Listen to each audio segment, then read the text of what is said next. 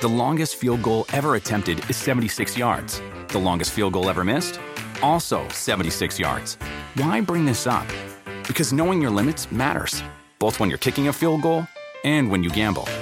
Betting more than you're comfortable with is like trying a 70-yard field goal. It probably won't go well. So set a limit when you gamble and stick to it. Want more helpful tips like this? Go to keepitfunohio.com for games, quizzes, and lots of ways to keep your gambling from getting out of hand.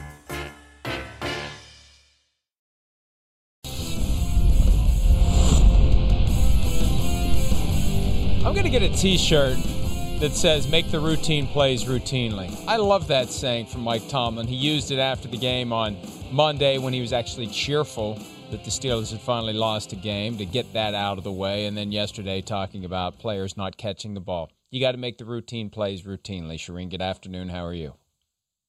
I'm routine, I guess, today, Mike. It seems like routine. Well, no, it doesn't. Because the routine is now all screwy. Well, I woke up today. It didn't feel like Wednesday. Every day has a feel, especially during football season. Today did not feel like Wednesday because we had a game from last night that we were processing in the morning. So I like this football on different days of the week, but it makes the next day a little bit confusing for everyone who follows football, because I think for a lot of football fans, today felt like anything but a Wednesday. Coming up, it won't feel like a Sunday in a week and a half, because on Sunday Night Football, you'll see the Cleveland Browns. Yes, the Cleveland Browns coming to NBC, not because they were scheduled to be there, Shireen, back in April or early May this year when the schedule came out, but because of the flex option for the first time since the NFL adopted the flex protocol in 2006. The Browns are being flexed into prime time, and the Dallas Cowboys are being flexed out. What indeed is this world coming to when America's team is out and the chronically inept Cleveland Browns are in, Shireen? Unbelievable, Mike. First time ever the Cowboys have been flexed out of a Sunday night game. As you said, NBC took it over in 2006, and they'll play the fewest Sunday games they have ever played in their history, too. How about that, Mike? If there is a sobering fact, whatever, for Jerry Jones, this is it. You're not America's team anymore, right? You're not playing in prime time on national TV. You got flexed out, and so he's going to have some big decisions to make at the end of the year. But nice to see the Giants and Browns, who would have thought, on that primetime dates in a couple weeks, because the Giants usually the last few years, we've seen them in week 1 against the Cowboys on Sunday night. That typically is the kickoff game. It wasn't this year. It was Cowboys-Rams. But we have seen the Giants play the Cowboys in that Sunday night game, and then we usually don't see them anymore. They haven't been good the last few years. So fun to see some teams that we don't normally see. We'll get to see them, and I think it'll be a great game.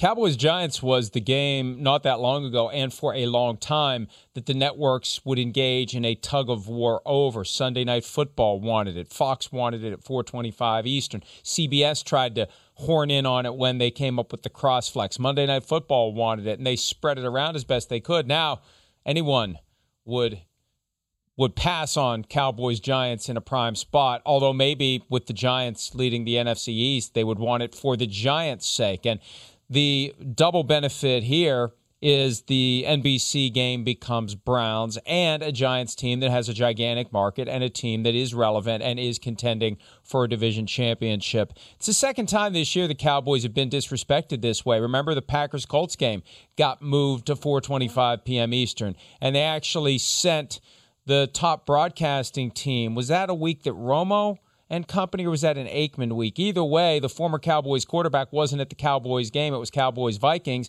one of the only games the Cowboys have won recently, that fell out of the top spot. But about a year and a half ago, I interviewed Stephen Jones and asked him in a very admiring way, not admirable. The question wasn't admirable, but the tone was admiring.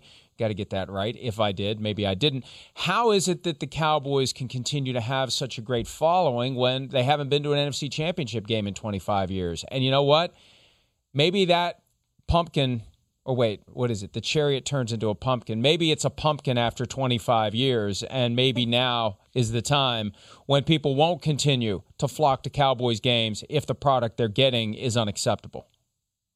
And you're kicked out by the Browns of all teams. I mean, yeah, that's crazy, Mike, that would be the case. But I still look back at that Thanksgiving Day game, and it's still the highest rated game yet, a regular season game, and it's the highest rated TV show since the Super Bowl. So they still draw, but I think it's more people liking to see them lose probably than Cowboys fans tuning in because they know what's going to happen with this team. But this team is terrible. I would say it's one of the worst, at least the bottom 5 of the league, and that's why they're not playing on Sunday Night Football in a couple weeks. It's going to be the Browns and the Giants who are playing much better football. And I think just a couple weeks ago, Mike, we thought this Cowboys team was one that could turn it around and perhaps win the NFC East as bad as it was. And instead, it's been Washington and the Giants who've managed to turn it around and look like real NFL teams that could do some damage in the postseason, especially considering one of them will get that home game to start the postseason. 2 quick points, and then we move on. First, I believe that any 2 NFL teams playing in that time slot on Thanksgiving and also in that stadium, because I think there's something special about the Dallas Cowboys home stadium hosting a Thanksgiving mid-afternoon game. We're so used to that, just that image, that visualization that comes from AT&T Stadium. I think you put any 2 teams in the NFL in that spot and you get the same number. On that day, that afternoon, that's just part of the Thanksgiving tradition. It would look weird to not have the Cowboys as one of the teams, especially at AT&T Stadium. But I think it's more about the moment and the circumstance than it is about the Cowboys. Finally, August 5, 2016, I wrote on a piece of paper and I sealed in an envelope, not to be opened until August 5, 2021, that when I open it, this little mini time capsule I've devised, that the Browns will be regarded as a better organization top to bottom than the Cowboys. And it didn't look good for a while because there was an 0-16 Open it now. In these last few years. I do want to, open it. Yeah, I got to wait. I got to wait till August. But it's finally looking good. This is the moment where it's finally looking good.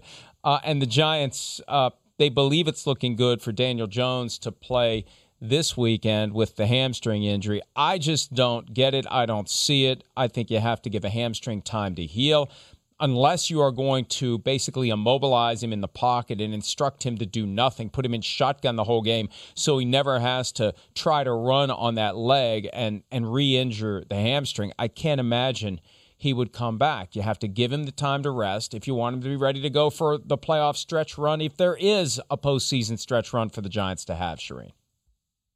And maybe it would have been different, Mike, if they had lost last week, but you sent Colt McCoy out there and he beat the Seahawks. And I do realize how bad the Seahawks defense is, 31st in the NFL and total defense. I get that, but he played well enough. I'm not going to say he was great. He played well enough for the Giants to win, and that defense can carry them. So, yeah, I'm with you. I think you let that thing fully heal. He was limited at practice today, but you got to be sure that he can protect himself in the pocket. And it also, the thing that makes Daniel Jones is his mobility. And if he can't move and get outside the pocket and run for you, he's our second leading rusher right now. If he can't do all those things, I'm starting Colt McCoy.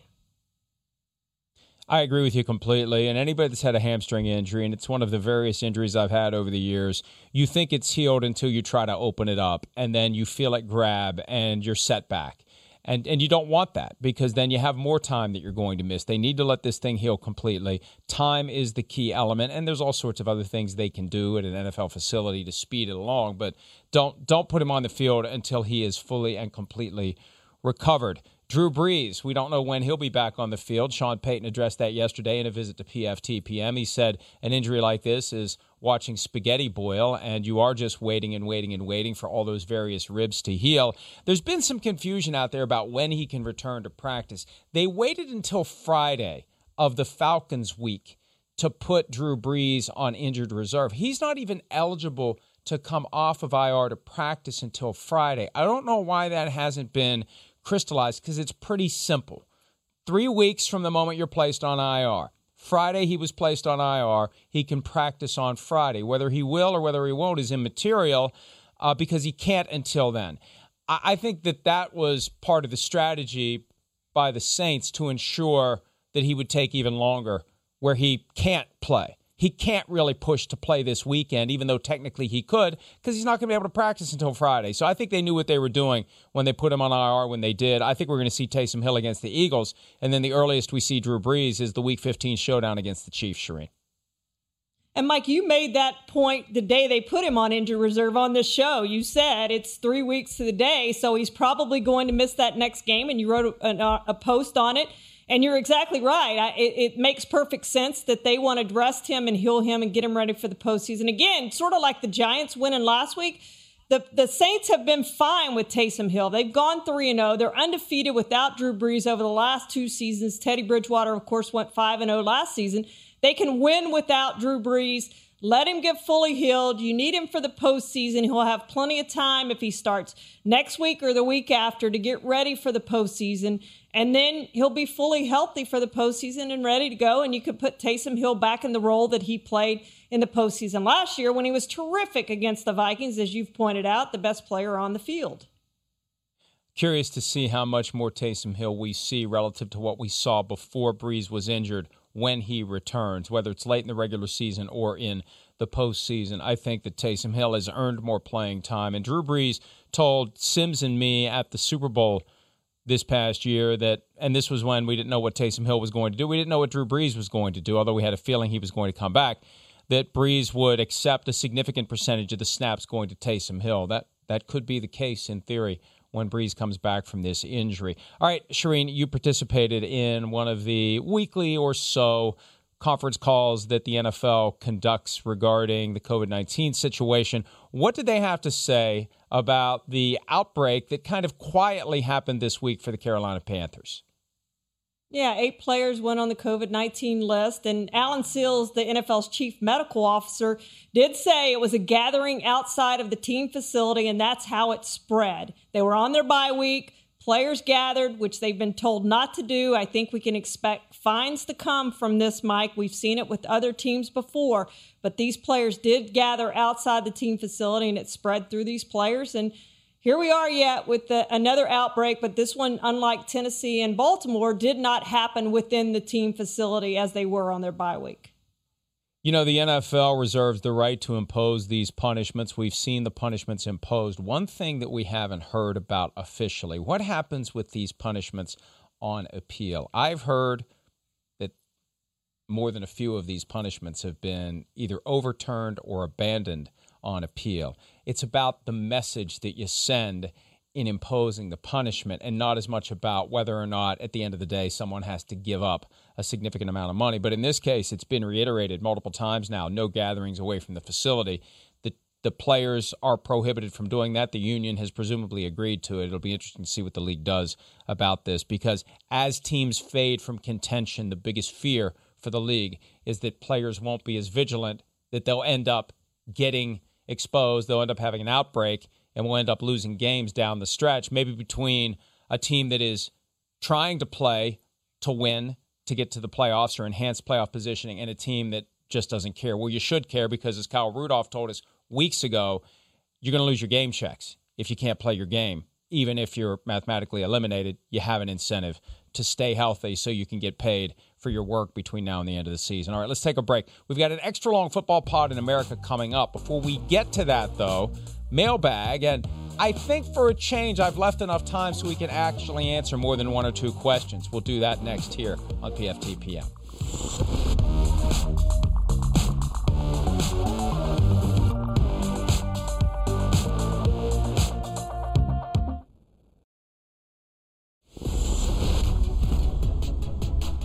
All right, quick mailbag segment before an extended football pod in America. Let's start with Patrick Seifer. Here's the question. Do the Patriots have a chance at a Lombardi this year? Although we would all hate to see it, I wouldn't be surprised. Shireen, your thoughts?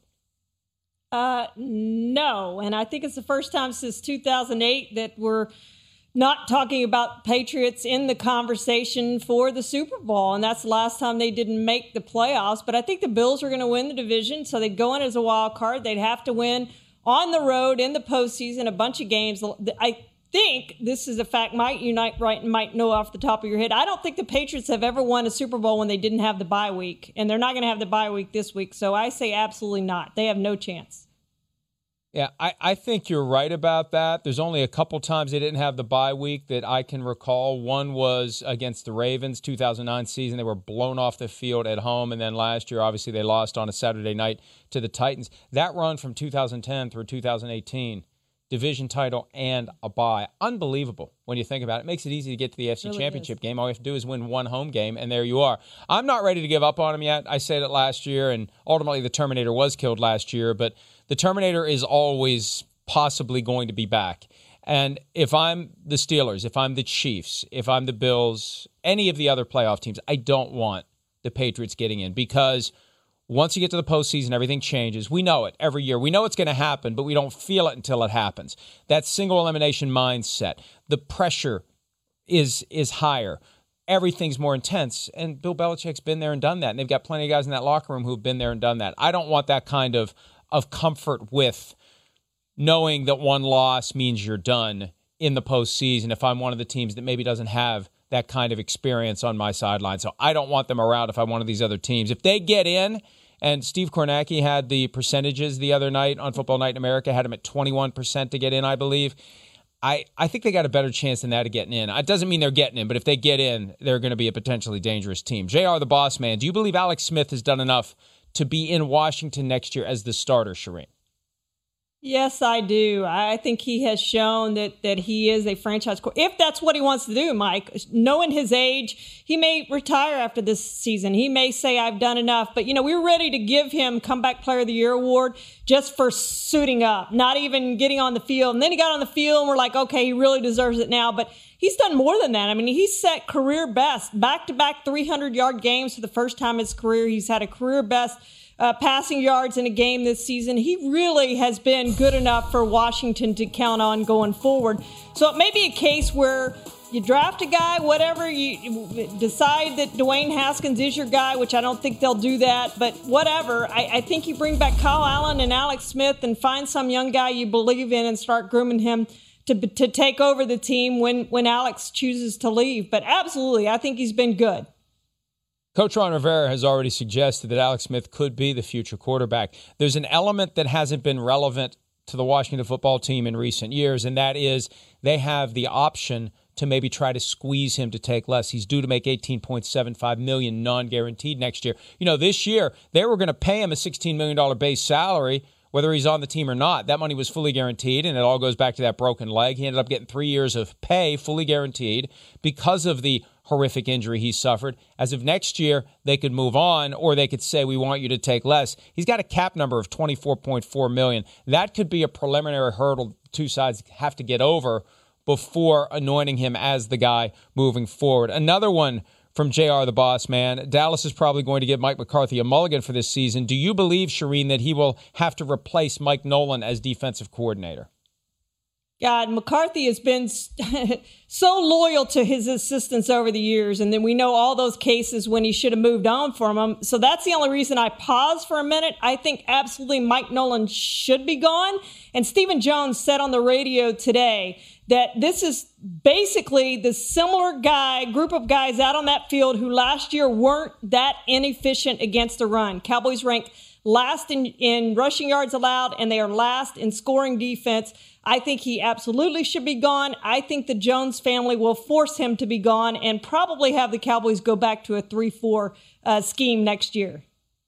Yeah, one or the other. You got to get players to run the Mike Nolan scheme or get rid of Mike Nolan and bring in a coach who can run a scheme that is built around the players they have. At Henry M. Huss 26H, how do you judge the race between the Steelers and Chiefs for the 1 seed in the AFC? The Chiefs have 2 games out of 4 left against playoff teams. Steelers have 3 out of 4 games against playoff teams. Shireen, I'll let you have the first crack at that one.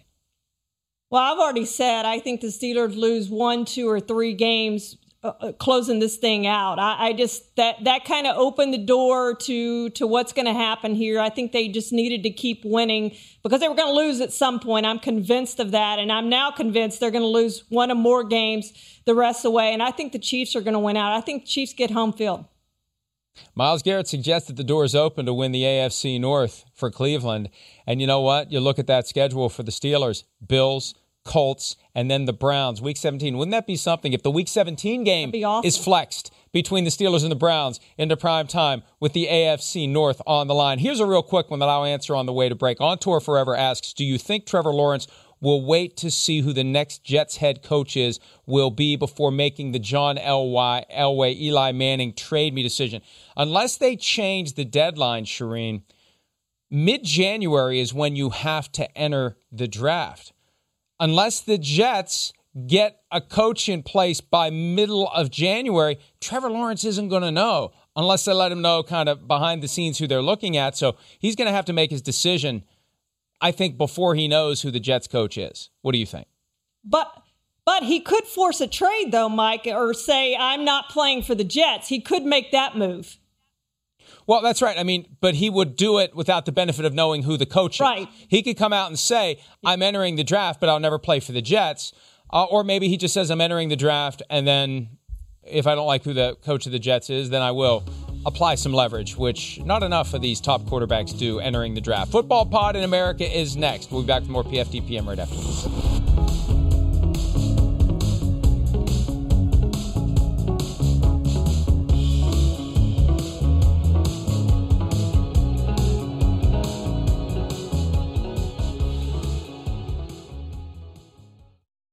Want to make Mom's day? Get to your Nordstrom Rack now and score amazing deals for Mother's Day, which is Sunday, May 12th.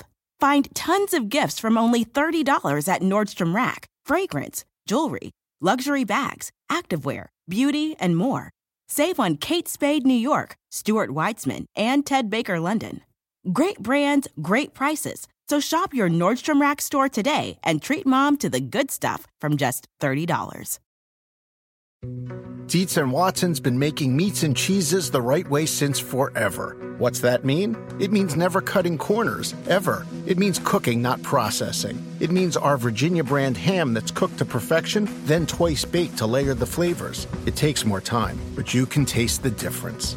We come to work every day to do it the right way, even if it's the hard way. Because if it's not right for us, it's not right for you. Dietz & Watson, it's a family thing since 1939. The longest field goal ever attempted is 76 yards. The longest field goal ever missed? Also 76 yards. Why bring this up? Because knowing your limits matters, both when you're kicking a field goal and when you gamble. Betting more than you're comfortable with is like trying a 70-yard field goal. It probably won't go well. So set a limit when you gamble and stick to it. Want more helpful tips like this? Go to keepitfunohio.com for games, quizzes, and lots of ways to keep your gambling from getting out of hand.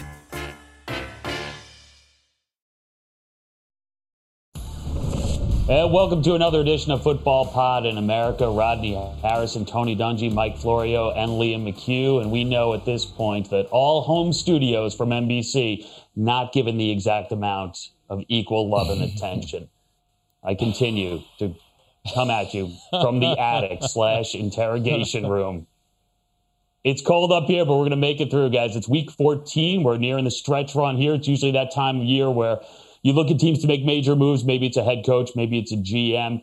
But we look at the Eagles because it's the face of their franchise. Carson Wentz, he gets benched for this upcoming game against the Saints. He was benched during last weekend. So now Jalen Hurts is in. Tony, I'm going to start with you. What do you think of the move in the immediate, and what do you think of it long term? Well, I think it really ties into both. When I was an assistant coach with the Vikings in 1992, Denny Green told me something I never forgot. He said, if you ever take your starting quarterback out, know that it's permanent. You can say, hey, we're only taking him out for this quarter, or he got banged up, or we're trying to give the team a spark. But you've sent your team a message that for some reason, whatever it is, I don't believe in my quarterback anymore. I think Jalen Hurts gives us more of a chance to win this next game. That's not a good message to send unless you absolutely believe that. And so I think this is a watershed moment for Philadelphia. Yeah, and if you're Doug Peterson, you don't want to lose your locker room. So players expect their coach to hold everyone accountable in that locker room, regardless of how much money you make.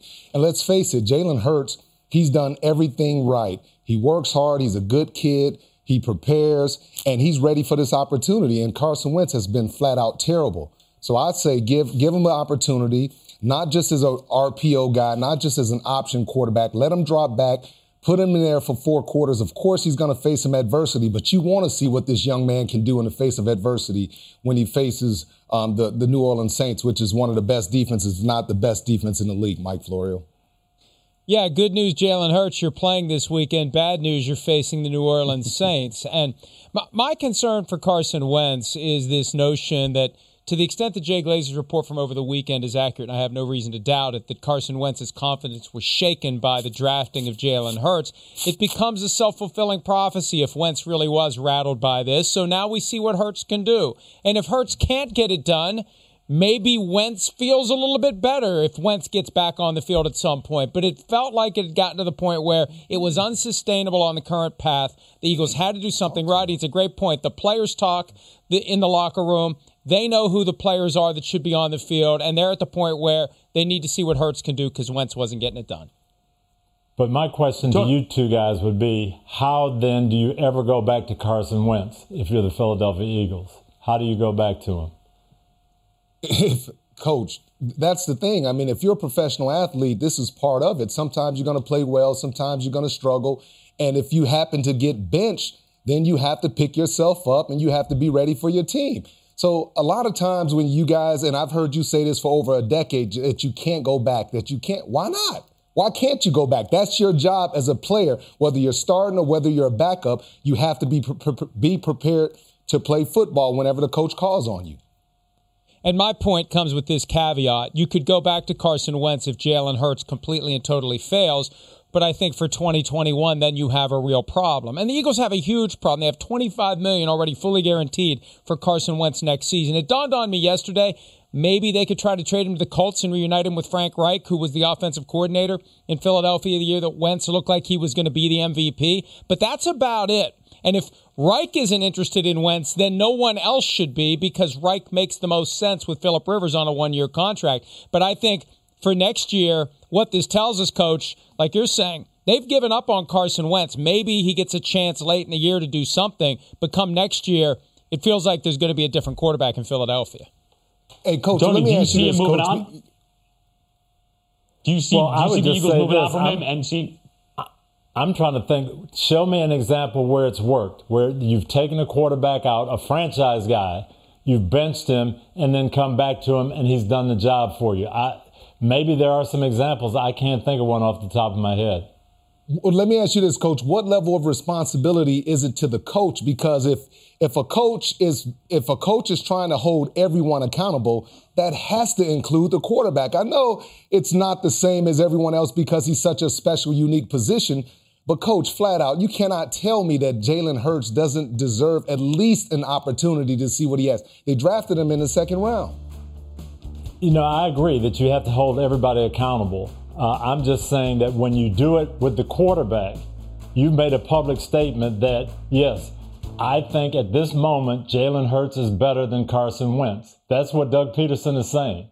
Now, when you say that, it then becomes hard to put Carson Wentz back in. That's all I'm saying. I think they made a statement for December of 2020. I think they made a statement going forward. Hey, Coach, I got one for you. Okay. I had to go way back. But your original NFL mentor going into the 1974 season benched Terry Bradshaw for Joe Gilliam. Yeah. And that year worked out with Terry Bradshaw holding the trophy. Not that he did anything to win it that year, but he would later become a franchise quarterback. So that's the only one I can think of, but at least it has happened. It did, and I will say those were special circumstances. If you remember, that was a strike year. Bradshaw didn't come into camp. Joe Gilliam did and started the season that way, and then he went to Bradshaw. But you're right. That would be an example. And what is that, 45 years ago? So it doesn't happen often. Yeah, what I would say is, right? So, guys, all I would say is this. Hold on, Liam. If I'm one of those guys in that locker room, there's no way I'm sitting back on the sideline. If I'm Fletcher Cox or one of those guys, and I'm looking at that crap that Carson Wentz is putting out there time and time again. See, I played on a 1-15 team. I played when we had the #1 defense in the league and we had the worst offense in the league. And even every day we would go out there, practice hard. We would go out there and play. And time and time again, it was an interception. It was a sack. It was a strip sack for a touchdown. And we got so frustrated and so bitter at the offense that we wouldn't even talk to the offense. And those are the type of things that you're going to be up against if you continue to allow Carson Wentz to go out there and stink up the place. That's all I'm saying. But part of it is not all Carson Wentz. Part of those strip sacks are bad offensive line play, receivers not getting open, receivers dropping the ball, no running game. Yeah, Carson Wentz is the quarterback, but a lot of that bad offense is not just Carson Wentz. Now, we'll find out. If Jalen Hurts may give him a spark, we'll see. Yeah, and if it doesn't work with Hurts, I mean, in a way, you ratchet up the pressure again on Peterson, and you look at how the Eagles close out, right? The Saints, the Cardinals, the Cowboys, and Washington. All right, so let's say they beat the Cowboys. 4-win team. Are we looking at a team potentially, Mike Florio, that not only moves on for the face of its franchise with the quarterback, but Doug Peterson could be on the hot seat and they could be looking for a new coach? I don't know that Doug Peterson would be on the hot seat this year. I think next year he would be. There was some speculation earlier this week, and he was actually asked about whether or not he wants out of Philadelphia. He said that he doesn't. I don't expect him to say anything other than that. But there is a strange vibe right now, and there are questions about the dynamics between the front office and the coaching staff. Is the front office acquiring people that the coaching staff really wants? And it's stunning if any of this is true, because this is the team that just won the Super Bowl 3 years ago. Yeah. And then they were almost back in the NFC Championship game the next year. And then they got to the playoffs last year. And but for Jadeveon Clowney's hit on Carson Wentz early in the game, maybe they would have beaten the Seahawks that day. So it's amazing how quickly the Eagles have fallen apart. I think going into next year, though, everybody's on the hot seat, especially if they can't find someone to take Carson Wentz off their hands.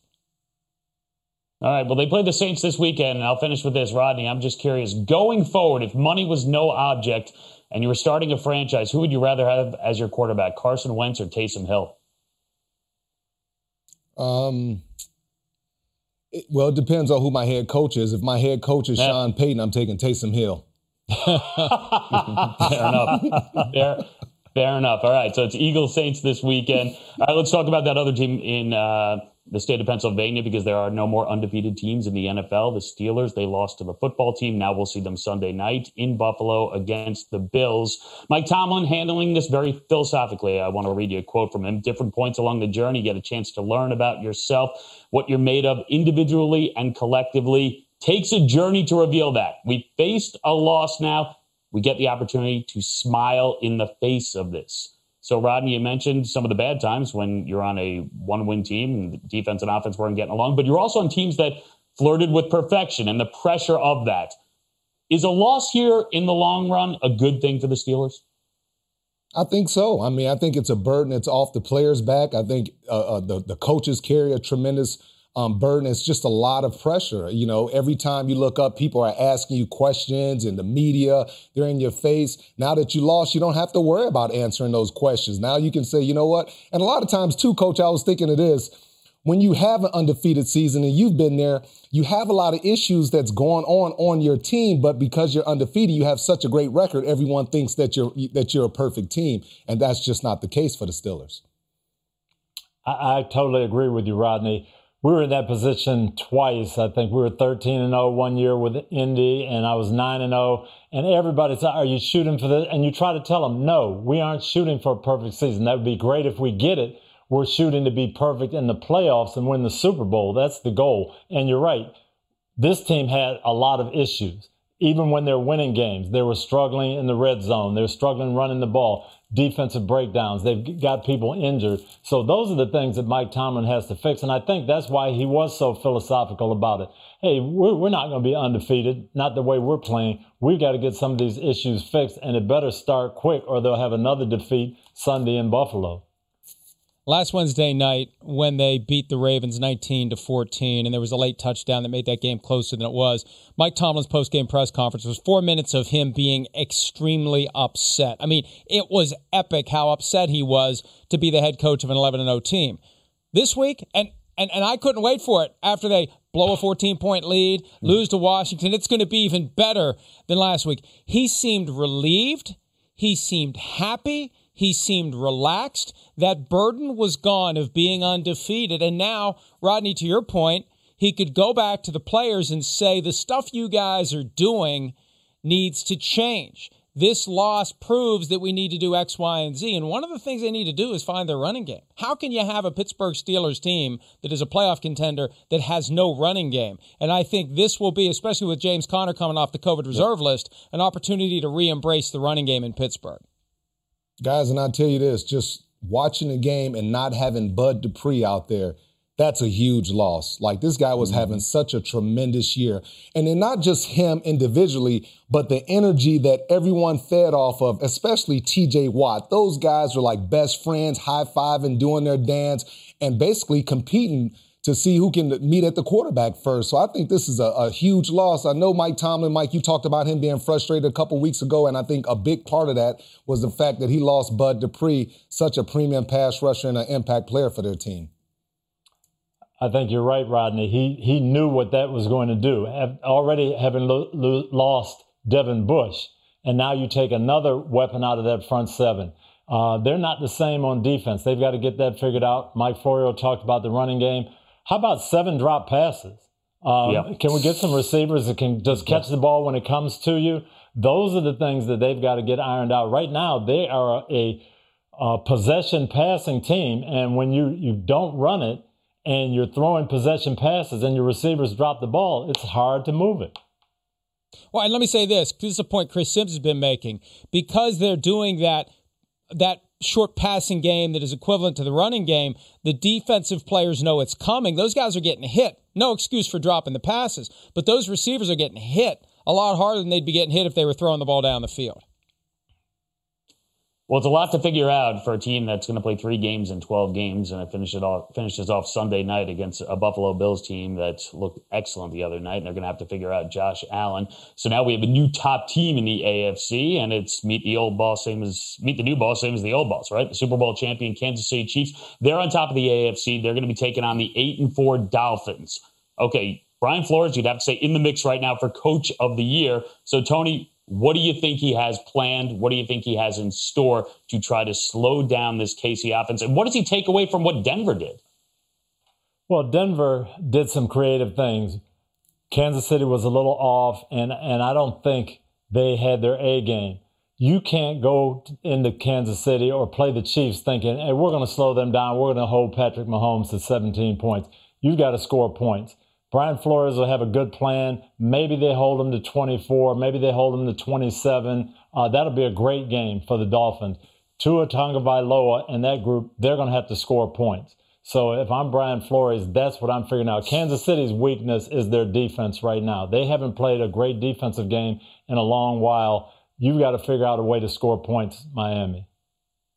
And, Coach, everything that Brian Flores did in this offseason was about not beating the Patriots or even winning the AFC East, but it was about competing with the Kansas City Chiefs. Go out and get pass rushers, veteran smart linebackers, a good secondary.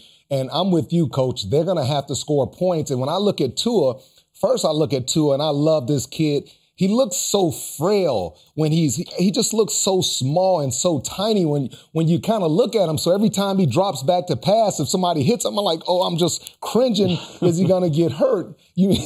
But yeah, they're gonna have to definitely be able to run the football, and that's one of the biggest things. It's not just playing defense, creating turnovers, but they're gonna have to take some pressure off of Tua and be able to run the football, Mike. Flores said on Wednesday morning he wishes he could have 14 guys on defense after watching the Chiefs on film. But remember this, Flores was the de facto defensive coordinator in New England when the Patriots went to Kansas City and beat the Chiefs in the AFC Championship game, and they came up with the plan, Flores and Coach Bill Belichick together, to single cover the receivers and then have a safety over the top who always went toward Tyreek Hill and always favored helping out and protecting against Tyreek Hill, busting the thing wide open, and I expect them to do something like that. And, you know, we've seen what happens with the Chiefs.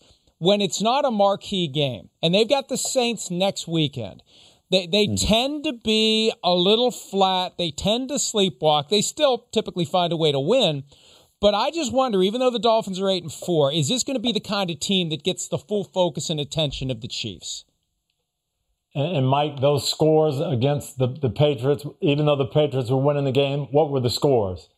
They were in the 30s, and they were going into overtime. So, yes, Brian Flores had part of some good plans to stop Patrick Mahomes.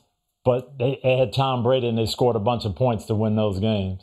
But guys, even if you look at the game earlier this year, the Patriots did a good job of, and it really confused Patrick Mahomes kind of early in the game. They rushed 3, they dropped 8, they had 8 guys kind of clogging up those lanes. And when Patrick Mahomes dropped back, he was kind of like confused.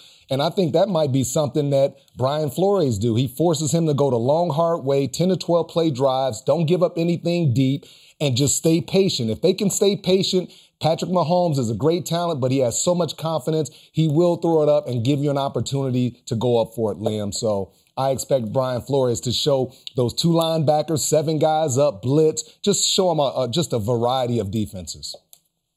Yeah, you know the Dolphins are going to be ready, but, more to Mike's point, this Kansas City team that has, 1 loss in the last 14 months, the Panthers, they beat them by 2. They beat the Raiders by 4 in a last-minute drive on our Sunday night game. They beat the Bucs by 3. They were up big in that game, didn't put that game away. They beat the Broncos 22-16.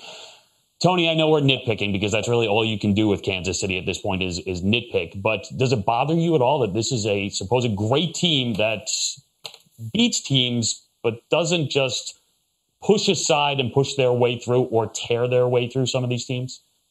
Well, I don't think they're going to be able to do that until their defense starts playing at a high level. And we said this all of last year. I didn't think they were a Super Bowl team because I didn't think they could stop people. In the playoffs, that defense ramped it up. I think they get bored, especially on offense. Defensively, I think they take a lot of chances. If you have a great offense, you can take advantage of some of those. They can play games like they played against Tampa, where in the first half they stopped Tom Brady, shut him down, but second half with the same defenses, some of those balls now become completions and they give up 24 points in a half. So I think that's what they are on defense. But on offense, it's just a matter of how they attack the game. Denver, 22 points. Tyreek Hill caught a ball in the end zone. That was a touchdown pass. True. Had another long pass that got called back for a holding penalty. 2 touchdowns they should have had. Got stopped on the 1-yard line. So they were that close to 40 points in that game. And that's how that offense is. A bad day, you hold them down to 24. If they have a good day, they're going to score 40. That's what you're dealing with. Guys, you know what?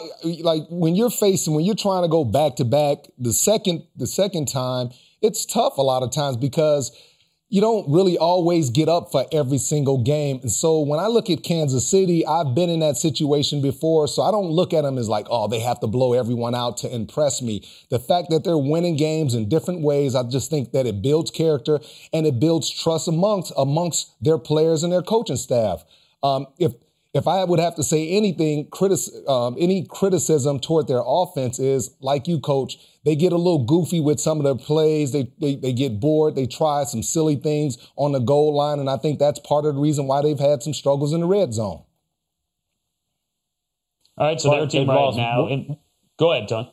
I was going to say they've lost 1 game in a year and a half, and that was 40-32. So we can be critical of them, but yeah, they also let's face it. And we're nitpicking a team because you have to, because there's no other way to go at them. And it's a team that you could say maybe wasn't that focused in a couple of games in the playoffs and then stormed back in those games and won those games, went to the Super Bowl, and then won that game.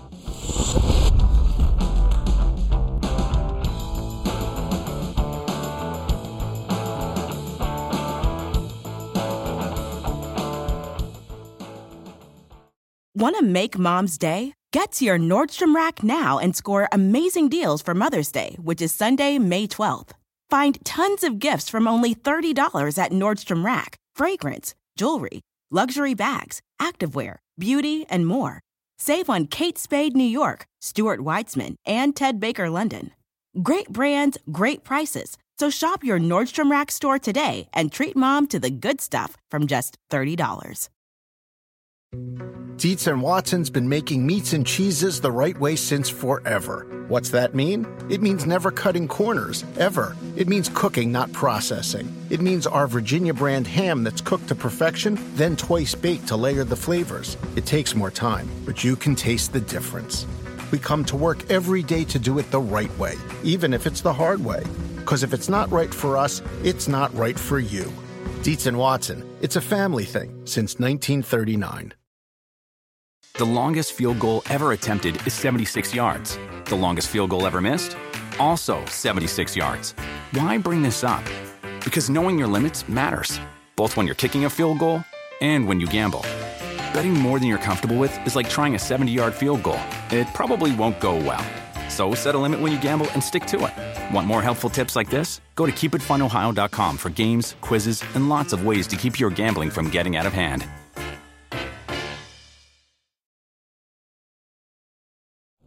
A couple of very critical swing games coming up this weekend involving bubble teams. Let's start with the Colts Raiders. This one is from Vegas. Indianapolis, the last team in. Vegas, first team out. And Rodney, I'll start with you. You look at this matchup. How do you see this playing out? I just look at the Colts, man, and just watching their defense. They're a totally different defense when they have the big guy, DeForest Buckner, in the lineup. If they can keep him healthy, they rely on his physical presence, his leadership, and everything. They have to keep him healthy, Coach. I agree with you. It's going to be the Colts run defense. Can Josh Jacobs get the running game going for the Raiders? If he does, then I think they have a good shot to win. If the Raiders don't run for 140, 150 yards, it's going to be tough on them. The Raiders defense is not great. I would see Frank Reich pounding the ball at them a little bit and then trying to go after the big play. So I think it's all going to be on the Raiders running game and that DeForest Buckner-led front seven for Indianapolis. You know, the Cardinals haven't won a game since the Hail Murray from a few weeks back, and I feel like the Raiders could step into that same problem. They won a game they had no business winning against a winless team. They know that that was a gift, and they have to have their confidence ultimately shaken by getting blown out in Atlanta, being on the verge of losing to the Jets, and now comes a playoff team with DeForest Buckner back, which makes a huge difference. I think that this is the one where the Colts move toward the field of seven, and the Raiders get closer to accepting the fact that maybe next year. They got an absolute gift last week. We'll see if it carries over for them or if it's negative the way it was for Arizona when they won on that Hail Murray play. We finish up with your Vikings, Mike Florio, and the Bucs. Last two teams currently in that NFC playoff picture. Cardinals right behind them there. Okay, you know the story. Minnesota, right? 1-5 and now 5-1 since. So they're 6-6. Tampa Bay has lost 3 of 4 coming off the bye. What do you expect in this one, Mike Florio? Well, I remember back in 1990, the Vikings started 1-6. They won 5 in a row to get to 6-6, and everything was pointing in a great direction. And here they go, and then they lost the next 4, including a game to the Buccaneers along the way. So I don't have a whole lot of faith, especially because number one, the Vikings have never beaten Tom Brady. Number two, the Vikings don't have the pass rush, especially up the middle, to get to Tom Brady. On the back end, they don't have the secondary to deal with Mike Evans, Chris Godwin, Antonio Brown, and Rob Gronkowski. And if Eric Kendricks, isn't able to play after the pregame warm-up calf aggravation from last week, that makes it even harder. And I don't know if the Vikings can run the ball the way they need to against the Tampa Bay defense, and the Buccaneers had 2 weeks to get ready. So I expect that after this game, the Buccaneers will be 8-5, and the Vikings will be done, and we can all move on and focus on the teams that really are the contenders in the NFC. Teams won 5 of 6, and the sky is falling for Mike Florio. Liam, Mike Florio, why are you so negative about the Vikings? They just came off a huge win. Over the Jaguars? That's a huge win. It's barely beating the Jaguars. And coming from double digits behind. They did it 2 weeks in a row against teams they should have blown out, to the Panthers and the Jaguars, down double digits, and they had to come back and win those games. And they have not had a great win this year other than the win at Lambeau Field. I just think that it's a lot of smoke and mirrors lately, and we're gonna see that when they face the Buccaneers. Coach, settle this one. Break the tie. Let me ask you two guys this question. Okay, this is going to be a mirror image game. Both defenses are going to load up. They're going to come with all kinds of blitzes. That's the way they play. That's their style. Which quarterback is going to hit his receivers in the face of that pressure? Who do you have more confidence in? Kirk Cousins and Justin Jefferson and Adam Thielen, or Tom Brady and Mike Evans and Chris Godwin? There was a time we wouldn't even ask that question. Yep. But I'll tell you what, down here in Tampa, that's the question that's being asked. Can Tom Brady deliver when he's going to be under pressure? And is he going to be able to outgun Kirk Cousins? What do you guys think? I don't know, Coach, but I tell you this. If I'm Kirk Cousins, I got a lot of confidence going into this game because I'm looking at those secondary guys. I'm looking at those corners in particular, Carlton Davis. Anytime I see Justin Jefferson or Adam Thielen on him one-on-one, I'm going after him. I'm trying to take his confidence. I'm trying to take every sense of confidence that he has. So if I'm Kirk Cousins, I feel pretty good about going against this defense. I tell my line, just give me a few seconds. We can work these cornerbacks. And remember when Tampa Bay, if they decide to play more zone, the Rams and Jared Goff absolutely just tore them apart in that zone. So I expect Kirk Cousins to play extremely well. He's going to compete against Tom Brady because if they lose this game, then the Minnesota Vikings, their playoff hopes are done. And I'm curious to see what the Buccaneers do on offense. Yeah, I'm curious to see what the Vikings do. I said, that's the talk in the barbershop. They're concerned that Kirk Cousins is going to outgun Tom Brady in this game. So we'll see. This has been like a therapy session for Mike Florio. It hasn't made me feel any better. You don't feel any Therapy's supposed to make you feel better. And you know what, Liam? I trust that Mike Zimmer, he's been in different situations. He hasn't always had. He's still got two really good safeties back there. And I just think that he's going to come up with a game plan. And, he's not afraid of Tom Brady. If I'm playing against Tom Brady right now, I wouldn't be afraid of Tom Brady, especially with all the numbers, because I know that they're not on the same page. But, Coach, you and I, we've talked about this for years. Pressure them up the middle, make them feel uncomfortable, jam up the receivers, slow them down, and you can have success against these guys. And Zimmer is an excellent defensive coordinator. He's going to make those necessary adjustments. Okay, you mentioned Zimmer. I'll finish listening to Go us. ahead, Tony. I hope so. He's just shaking his head. The best hope the Vikings have is if the Buccaneers continue to not be on the same page about how they're going to run their offense. Are they going to try to spread the receivers out, throw the ball down the field, or are they going to try to establish the run, use multiple tight ends, and soften up the Vikings that way before hitting them with play action? And we've seen this every week. We don't know what they want to be offensively, and if they haven't resolved that during the bye week, then they have a problem. Yeah, you can't resolve it during the bye week until you actually get on the football field and start doing it. Because a lot of things happen, What if their game plan is to go to Mike Evans, but yet the defense, then Tom Brady has to decide to do something different. So, until Bruce Arians gets back to doing what Tom is very comfortable with, running a football and 2 tight end sets, play action pass, a couple trick plays here and there, spread them out, getting rid of the ball quickly, Tom's not going to be comfortable, and Tom's going to continue to throw interceptions. I'm curious about that, Rodney, that last point. Don't you think at this point that Tom Brady is essentially making those calls, be it at the line of scrimmage or in conversations over Zoom or in conversations on the sideline? Don't you think that offense is, at this point, going to be determined by what Tom Brady wants? That's what I've been saying. But you have to understand, you're dealing with Bruce Arians, and he has an ego, and coaches have egos and say, this is the way I visualize my offense working. I want it to be big plays down the field. We got 2 Pro Bowl, 3 Pro Bowl wide receivers, tight ends everywhere. So I want to be explosive. He doesn't want to dink and dunk. Bruce Arians is not patient enough for a 4-yard gain, 3-yard gain. He's like, why the heck did I bring this guy in if he's just going to throw 4 or 5-yard passes? He wants to be explosive down the field, Coach. I agree with you, Rodney. We've watched this offense for 12, 13 weeks now. This is not the offense that we've seen Tom Brady flourish in. Tom's trying to make adjustments. Bruce is trying to adjust for Tom. It just hasn't hit in sync yet. Tom Brady is quick rhythm, throw the ball, know where it's going, get rid of it fast, be accurate, and we haven't seen that this year. Well, we'll see what happens here. Mike Florio is going to remain quiet because at this point we're kind of overdoing it. I feel like as a Vikings fan over there in the corner, that's all. Yeah. Mr. Miserable, I love Mike Florio. Completely unconvinced. I've seen this movie many times over the last 50 years.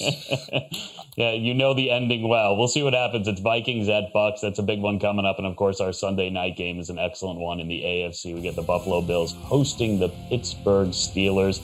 And I'll see you guys there Sunday nights. Enjoy the next couple days. You're in studio, huh, Liam?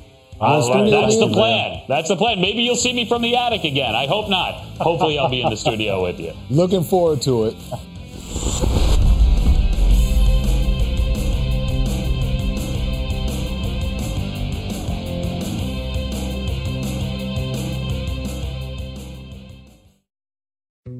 Dietz & Watson's been making meats and cheeses the right way since forever. What's that mean? It means never cutting corners, ever. It means cooking, not processing. It means our Virginia brand ham that's cooked to perfection, then twice baked to layer the flavors. It takes more time, but you can taste the difference.